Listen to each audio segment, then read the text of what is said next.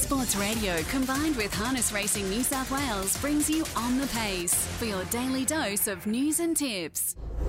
Welcome to On the Pace for a Thursday morning, covering all things New South Wales harness racing, and we do have two meetings to look forward to today in New South Wales. Tamworth host a 7-racer this afternoon, the first at 2:21, and then we snowball straight into the regular Thursday night Penrith fixture as well, which will be competitive as always. A quick look back on last night's results from Bathurst Harness. There was 9 races from Bathurst last night. And of course, a very busy time in that region because their big Boxing Day meeting is rapidly approaching next Saturday. And there were 2 heats of the Soldiers Saddle Series last night from Bathurst. Surfing Clear was victorious in the first of them by a narrow margin. And then in the second heat, race number 4 on the card, Mustang Millie was too good there. So Cameron Hart, he was victorious on both occasions, so he will have a bit of a decision to make ahead of the $15,000 final, which will be run next Saturday evening. Of course, also in that card is that Shirley Turnbull Memorial $40,000, and as is so often the case, it will be very hotly contested. 12 starters over the 2,700 metres, and no doubt there'll be some interest from outside of the Bathurst region as well. There pretty generally is. And there's also that Graham Broad & Co sales final. A prelude was run of that last night for the 2-year-olds. And in the end, Amanda Turnbull was successful with in that 8th on the card, Lyrical Genius, a Sun Beach Somewhere gelding. So he will no doubt line up as a short price favourite in next week's final. But as I alluded to, there are 2 meetings today, the first of which is Tamworth. And today, Dean Chappell, and really over the last few months there at Tamworth, Dean Chappell has been having an excellent time of things, and again today he plays a part in each and every race on the card, so he's our guest for On the Pace this morning. Good morning, Dean. Thanks for your time. Thanks, Brittany. My pleasure. A busy day today by the looks of things? Yeah, it is. Yeah, we've got a full book and plenty of horses in, so it'll be a busy day.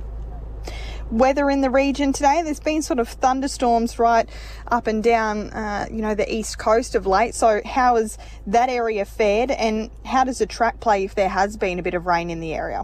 No, the track plays very good. Like, they do a good job, the curators and that. We had 26 mil in town there last night. It's just started sprinkling a little shower again now, but I seem to think it should be all right.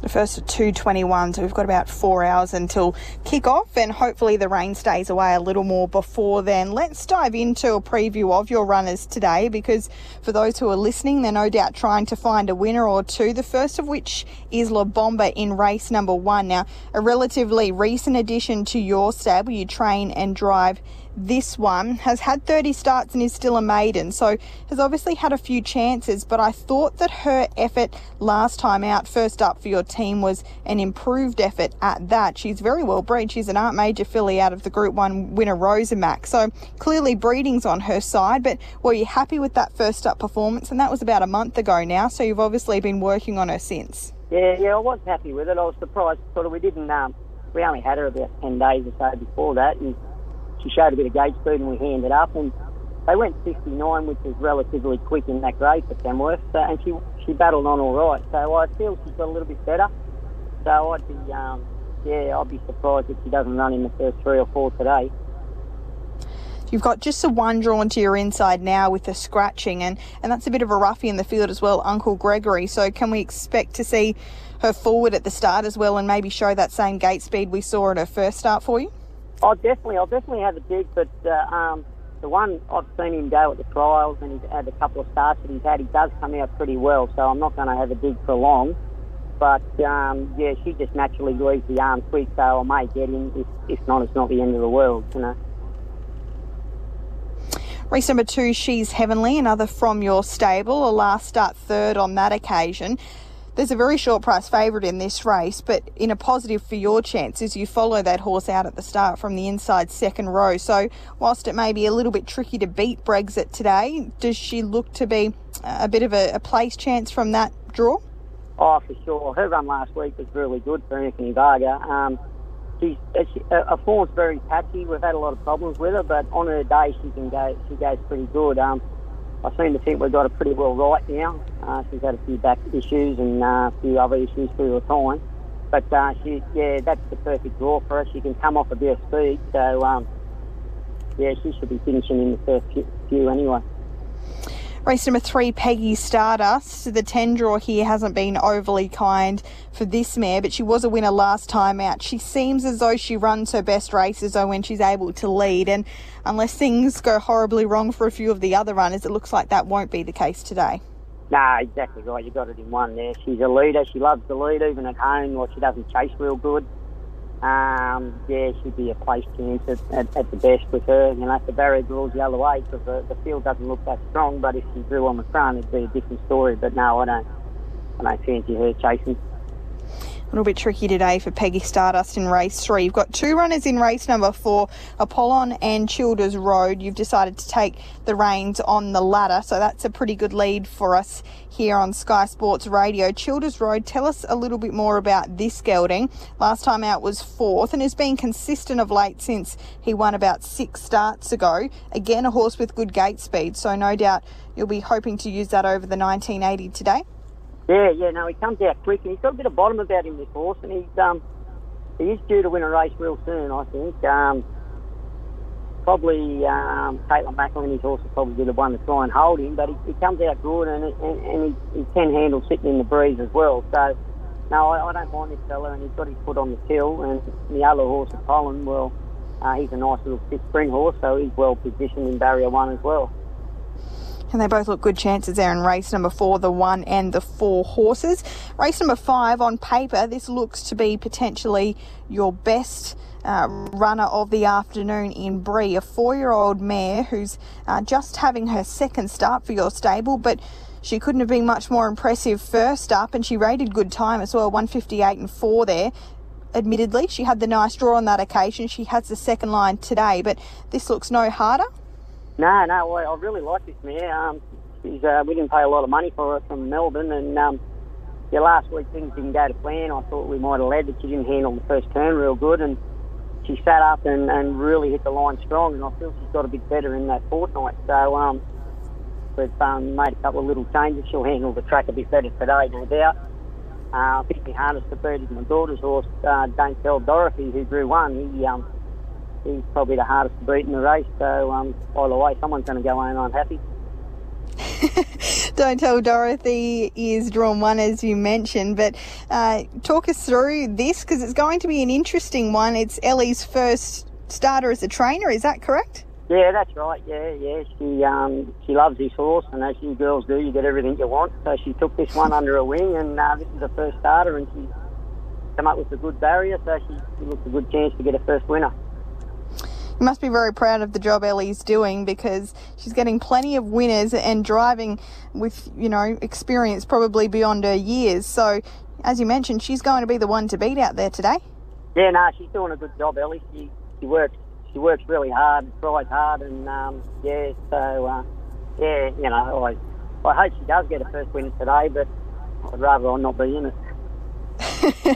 Race number 6 on the card, Future Fun. You take the reins behind for Gary Shepherdson. Again, an inside 2nd row draw, so I guess it's out of your hands somewhat. And by the looks of things, you've driven this horse a couple of times, but not consistently. You follow out Under Other, who was a winner on debut, but in pretty steady time. So what do you make of the draw for Future Fun?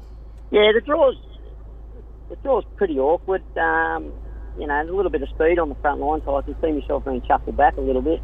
But he tries awfully hard, and I feel he's down in grade a little bit, this horse. He's been around a lot. He's won probably half a dozen or 8 races or something. So if he gets a chance somewhere in the run, he'll be running home. He likes his speed on. There should be a bit of pace on there. And, we've just got to get off the fence somewhere along the line and let him run home. Yeah, at an each-way price too as well, race 6, number 7, Future Fun. The last on the card, 6:04 local time, and right on with it is a horse that very, very rarely runs a bad race, and I'm sure is one of the favourites in the stable as well. A second last time out from the inside 2nd row, was a winner 3 starts ago when leading. Smaller field today, only the 8 to go round. Your main dangers are drawn off the front line by the looks of things, but if they run this race upside down, which they could well do, looks a big chance once more. Oh, 100%.